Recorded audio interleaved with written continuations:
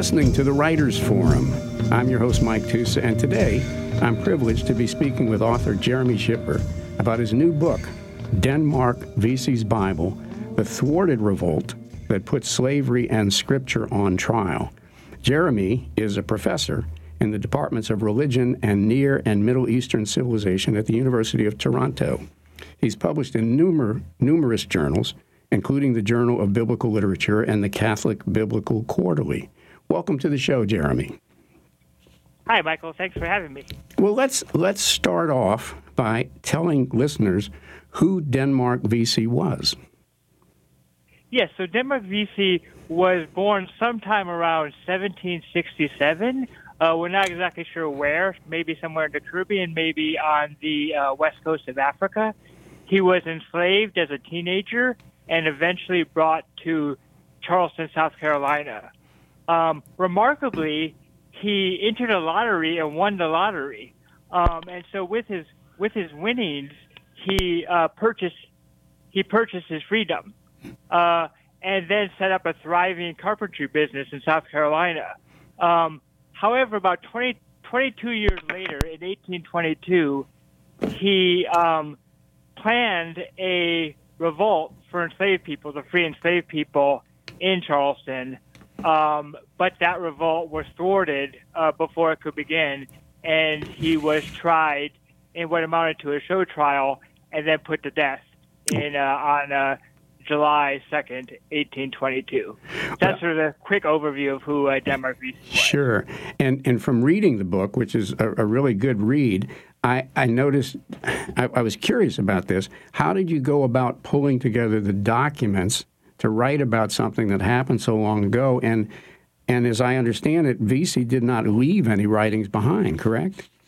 Yes, that is correct. Yeah, he didn't leave anything behind. So everything we know about Vesey comes from, secondhand sources. And a lot of it is based on, we have extensive transcripts of the trials that happened. So a lot of it was based on the testimony of enslaved people at the trials, as well as the slaveholding magistrates who wrote about him.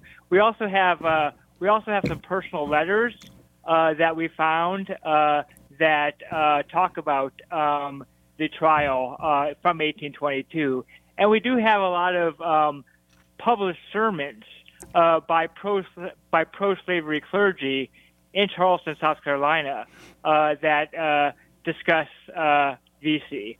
And then, over time and subsequent decades, a lot more was written about him after his death, including some biographies from the 19th century, and then obviously a lot of scholarship in the 20th and 21st century as well. Okay. Well, and let's try to put this in context for folks, because unfortunately, at least I think it's unfortunate, I'm not sure folks are up to speed on history anymore these days. Vesey was not the only potential slave rebellion that occurred in the States prior to the Civil War. Is that right? Yes, absolutely. So, even before Vesey, for instance, the Stono Rebellion in South Carolina as well in 1741. That was a short-lived rebellion, but that rebellion created laws that were used. The slaveholders, instituted laws in the wake of that rebellion in 1781 that they used to try Vesey. Okay. Other rebellions, there's another rebellion in Virginia, in Richmond, Virginia, in 1800 by an enslaved man named Gabriel, which has a lot of parallels with Vesey's rebellion as well. So so you're absolutely right. We shouldn't look at this just as an isolated one-off event, but rather it is part of a larger history of enslaved rebellions in the U.S. Okay. Now, from the book, I gather that the decision to revolt by Vesey is not something that he just did overnight. This was planned. He recruited followers over the course of several years. Is that correct? Yes. We don't know exactly, the exact moment or the exact day or even the exact year that the plan started.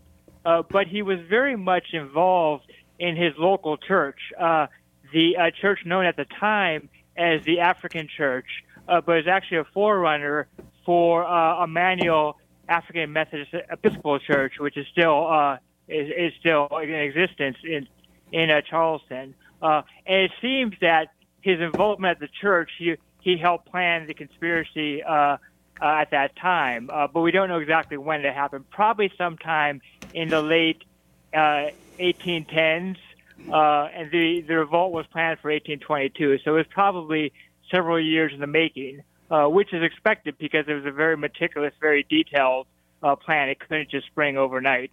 But yeah, there was probably several years of close planning and then recruitment that went into the revolt. And in deciding to revolt, Vesey and his followers, Vesey in particular, but his followers also relied on biblical justification, correct?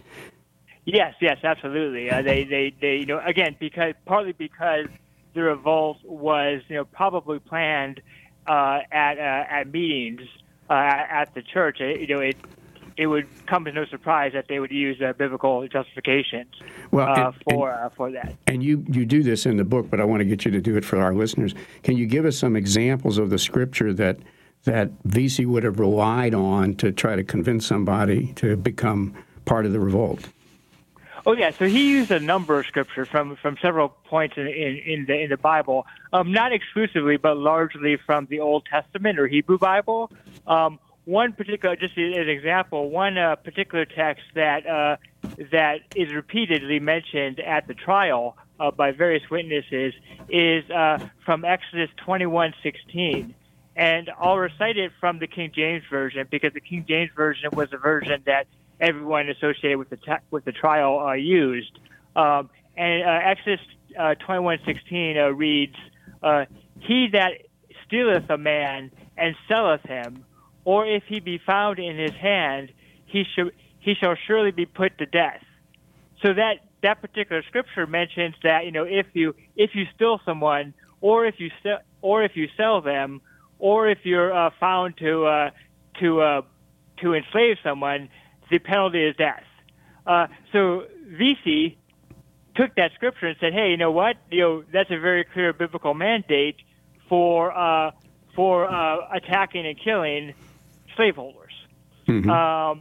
So he Exodus 21:16 is a very prominent text, but he uses several other texts as well from throughout the Old Testament or Hebrew Bible to justify and recruit for the revolt. Well, one of the things I think listeners need to know, and I certainly picked up on this rather quickly in the book, is that while the story focuses on Denmark Vesey per se as the main character, for lack of a better way to put it, it's also a detailed story about the uses and the abuses to which the Bible was put, particularly in the South, as it regarded slavery and what each side relied upon to justify its actions, correct? Yes. So obviously, his reading of a text like Exodus 21:16 wouldn't go over very well with the slaveholding elite in Charleston, and so they also scoured the Bible and pulled out sort of proof texts to support enslavement, and to counter Vesey's readings. So they mention a number of texts, and most of them from the New Testament or Christian scriptures that they felt supported slavery. And so you have both sides appealing to the Bible to support their particular position. Well, and in fact, you make this point. I'm going to give you a quote here that you write in the book. Quote, "The legitimacy of Vesey's plot quickly became a matter of serious and detailed biblical interpretation," close quote. And you do a good job of making that point throughout the book, that this was not just a simple trial about a possible revolt. Southern leaders involved in Vesey's trial, as well as local Southern preachers, had to recapture, I guess, what they thought was the high ground in the interpretation of the Bible and point out specifically why Vesey was wrong, right? Yeah, so part of what they found particularly unsettling was, that Vesey was challenging their sort of monopoly on biblical interpretation. They would often sort of assume that the Bible supported the chattel slavery practiced in the U.S., and that was sort of an open shut case. And then here comes Vesey, and makes some very strong claims from the Bible that not only does the Bible not support enslavement, but also the Bible endorses the killing of those who enslave others. And so that challenge to their authority meant that they had to shore up their own biblical interpretations in support of the slavery that they practiced. Yes. So both sides absolutely were invested in biblical interpretation, or I should say this. The revolt, in a way, sort of was a catalyst for arguments over biblical interpretation and its relationship to slavery. And in fact, you point this out in the book, the magistrate that tried Vesey and the others, who, and I couldn't help but shaking my head, was a slaveholder. Yes. In fact, all of them, all of the magistrates involved in the trial were slaveholders. So the trial was a show trial. Right. Like it wasn't like Vesey was ever going to have a fair trial or get off. He was doomed to die from the moment that he was arrested. Sure. And you point out that this magistrate said, and I guess this picks up on what you were saying, that Vesey was, quote, attempting to subvert the sacred words of God into a sanction for crimes of the blackest hue, close quote. So they're playing to the public here as well, right? Yeah, absolutely. And so that quote, that quote comes from when the magistrate was sentencing Vesey to death. So when he was delivering the verdict, he said, you're not only guilty based on the formal charges, which was treason against the state, that you're convicted on, but also, I find your interpretation of Scripture to be, abhorrent. And used, as he said, quote, to justify crimes of the blackest hue. And then afterwards, and this gets a bit to your earlier question, Mike. Afterwards, he then goes on to quote a whole bunch of texts from the New Testament that he feels support slavery. So, for instance, one of those texts is Ephesians 6:5, and Ephesians 6:5 in the King James says, "Servants, be obedient to them that are your masters." And so he would pull out text like that and say, no, Vesey, you're wrong. In fact, the Bible, especially the New Testament, supports enslavement. Right. It calls for servants to be obedient to their masters, according to King James. Well, let's take a step back, because I think listeners may not be familiar with this. So the issue of slavery, separate and apart from Vesey for the moment, actually split the churches. Am I correct? Yes, absolutely. So the positions of several of the clergy in Charleston, and these included Episcopalians, they included Baptists, they included Methodists, was at that time was very pro-slavery. Some of the churches had later splits or schisms, especially the Presbyterian Church and the Methodist Church as well. Vesey, however, was a member of what later became known as the African Methodist Episcopal Church, which was started by enslaved folks like Richard Allen in Philadelphia. So right there, you see an obvious divide between churches over slavery, and then in the decades that follow, again, this was 1822, so about 40 years or so before the Civil War. In the decades that follow, you would have schisms between churches and mainline denominations, especially, say, for instance, the Presbyterian Church. Well, you had, if my memory's right, correct me, I think the Southern Baptists split off over the issue of slavery. The Methodist Church split, although they came back together sometime in the 1900s. Southern Baptists never came back, right? Yes, and same with with Presbyterians as well. So you did have this. You're absolutely right. You did have this as a feature of a lot of the mainline dominations. Okay. Now, the other thing that I seem to recall, and you mentioned this a little bit in the book, is that the issue of exposing slaves to religion was somewhat controversial, right? I mean, some slaves would have to gather by themselves and have secret religious meetings. Is that right? Yes. So again, it for the best we can reconstruct, it seems that part of the way that Vesey was able to spread the word about his rebellion was at nighttime meetings for the church he was involved with, which would be like weekday meetings, which white folks didn't necessarily have access to. Mm-hmm. So those those meetings seem to be one of the points at which not the only one, but one of the places that would help facilitate the planning of the rebellion. Yeah, there's actually, if I recall correctly, there's something was called Hush Harbor meetings or something like that, where slaves would gather secretly at night to do religious ceremonies. Yes. Okay. All right. Yes. Yeah, absolutely. The term Hush Harbor, it doesn't come up in connection with Vesey's right. Vesey's rebellion, but yeah, that was a common term used to talk about secret religious ceremonies. Do you know why the slave owners? I mean, maybe you've read something. Were so concerned about exposing the slaves to religion? Well, part of it had to do with just they would whether it was sort of after the fact or not. Part of it was like, look, if you expose them to religion, they might start reading the Bible, and and like Vesey, they might identify texts that would counter the dominant pro-slavery interpretations that we're exposing them to. So that was a concern. Others, there's actually a split among slaveholders on this issue, because some of them said no, they should have the right to religious instruction, because despite the way we treat them in this life, they should have access to salvation. So even if their condition is enslaved in this world and hereafter, they should have an option to gain religion and therefore have access to salvation.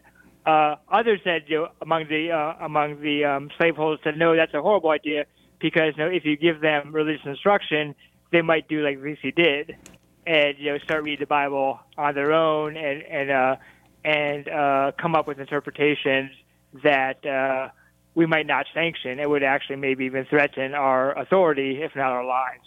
Okay. Well, now listeners may not be aware of this also, but besides, sermons by ministers and things like that, there were actually books written by slavery proponents that asserted that slavery was in fact sanctioned by the Bible, right? Oh, yeah, absolutely. And that only increased over time. So the closer we get to, say, the Civil War, the more that happens. But what you do get in even in 1822, in the wake of Vesey's the discovery by the white slaveholders of Vesey's plot, you do get these lengthy these pamphlets, or short books, if you will, justifying enslavement based on biblical supports. Okay. Well, let's come back to Vesey. I veered off a little bit just to get some background, but how was the Vesey plot discovered?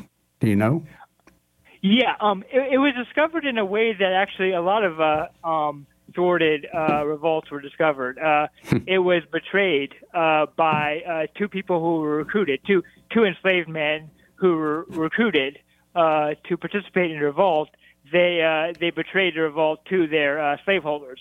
So two men, enslaved men named George and Peter, they informed. They betrayed the revolt to the slaveholders, and that was the way that the revolt was discovered, and that's why it was thwarted. It never actually happened. Right. It was it was suppressed before it could get started. But that same thing happened with the revolt you mentioned earlier, Gabriel's conspiracy. Same thing happened there. Part of it's a logistics issue. Like when you have a mass revolt on that scale, that increases the chances that someone is going to betray it. Yeah, I just recently I was reading about the slaughters in Hot Spring, Arkansas. This is in 1919, and it was betrayed in a similar way. And I couldn't help wondering if this is simply trying to curry favor with your slave owner, I guess, right? Oh yeah. No, I think that's absolutely true. I mean the the two men in Vesey's case, they got off, Right. and they weren't implicated. And even in Gabriel's rebellion in 1800 in Richmond, the same thing there. In fact, they were freed afterwards. Yeah. They were enslaved before, but in exchange for their testimony against Gabriel, they were freed. So there were incentives to betray the revolt. All right, so we know, we've touched on it already, what the result of the trial was for Vesey. How many of his followers, along with him, were actually tried and convicted? Oh yeah, so there were well over 120 arrests that happened. Not all of them were sentenced to death, and not all of them were convicted. And that was one of the ways that, because the majority of them were not convicted, that was one of the ways that the trial was presented as if it was a fair trial. Mm-hmm. But there were a number who were banished from the state, and then including Vesey, there were 35 men executed across several days or several weeks, I should say, in the summer of 1822. So Vesey and 34 others were executed. And in these days, they were hung. Is that correct? Yes. And in the book, you note that, and correct me if I'm wrong, that many of the hangings were basically botched. In other words, the person didn't die right away. Yeah, so there's one particular day. It was a few weeks after Vesey was actually executed. He and 5 others were executed the first day of the executions on July 2nd. But a few weeks later, there was some mass executions involving over 20 people, and some of those were botched. So the rope. I'm not familiar with all the logistics of hangings, but the ropes were either too long, and the victim ended up on their feet, or they were being slowly strangled. And some of them, in response to that, as they were dangling there because the hangings were botched, the local sheriff shot them and killed them. So it wasn't. It didn't. The hangings did not go off smoothly by any means. Let me jump back for a second. I'm curious about this. So the folks that were accused got to testify. You've read the transcripts. What did you pick up from that? Did they recant? Did they stand firm? Do you have any sense of that? Yeah, so some of them did. For instance, so take the 5 people who were executed along with Vesey on the first days of the execution on July 2nd. Of those 5 others besides Vesey, 2 of them confessed. Now, how coerced those confessions were is another story. Right. It wasn't like we can't be 100% sure of the veracity of their confessions, but you did have a number of people confess. And now, for instance, for those 2 gentlemen, it didn't save their lives. They were still executed. Some confessed, and some also named names of others. And sometimes it saved their lives. Other times, it didn't matter. Even despite their confession, they were still executed. Okay. But you did have some people confess. Vesey was not one of them. Sure. Well, let's close this with a kind of a bringing it current. Why is the Vesey story still relevant today? Is there a larger lesson about maybe for folks that venerate the Bible and its texts from this story? And if so, tell us what it is. Well, it's interesting. I would say in some respects it's relevant today because it's still a live issue. So in Charleston today, at a park named Wade Park, there is a monument to Vesey, a statue of Vesey. And even as recently as last year, 2021, during Memorial Day, that monument was desecrated. It was vandals tried to deface. They did deface the monument, and they tried to chisel off the name Denmark Vesey, as if they were like intentionally trying to erase Vesey's name from the historical record. So even today, the name and the story of Denmark Vesey still evokes very strong responses. And so I would say for folks, whether they're religious or not, for folks today, just being aware that Vesey's name and story are still folks are still actively trying to erase him from history. Very much, I think, relates to some larger conversations that are going on today about how we tell our history, how in the U.S. we tell our history, and what is included in that history, and what do we try to erase or ignore. And I think that's still an ongoing debate about issues of slavery. Very much so in the last few years. That's an excellent point. But does it also have relevance for folks who do study the Bible? Oh, yeah, absolutely, yeah. I think, it raises the issue of biblical interpretation. It raises the issue of what are you, not you personally, but what is one invested in when they read the Bible? There's this great quote by this gentleman who wrote a children's book on Denmark Vesey in the early 1970s. And at one point he writes, and this is an exact quote, but a paraphrase, he writes that the enslaved and the slaveholder are never going to have the same interpretation of the Bible. So I think when for those who are very interested in biblical interpretation, I think being aware of your own social location and your own investments that you bring to the Bible, and the danger and the opportunity that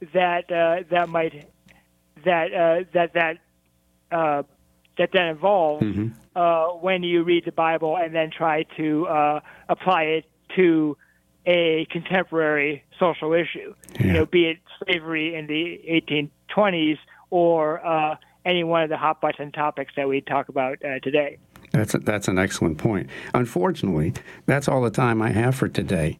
You've been listening to the Writers Forum. I'm your host, Mike Tusa, and I've been speaking with Jeremy Schipper about his new book, Denmark Vesey's Bible, The Thwarted Revolt That Put Slavery and Scripture on Trial. Jeremy, is there a website? I know the book is available on Amazon and elsewhere. Is there a website that people can go to get more information? Yes, on this particular book, I think Amazon is a great place to find information, and there are other websites. You could also look me up, just Google me. I have a pretty easy Google, Jeremy Schipper, Schipper, and you'll find you can find my faculty page. That might be it's a little bit in transition right now at the University of Toronto, but Googling my name, you'll get plenty of information about Denmark Vesey that way. Jeremy, thank you so much. This has been very enlightening. Thank you. It's been a pleasure.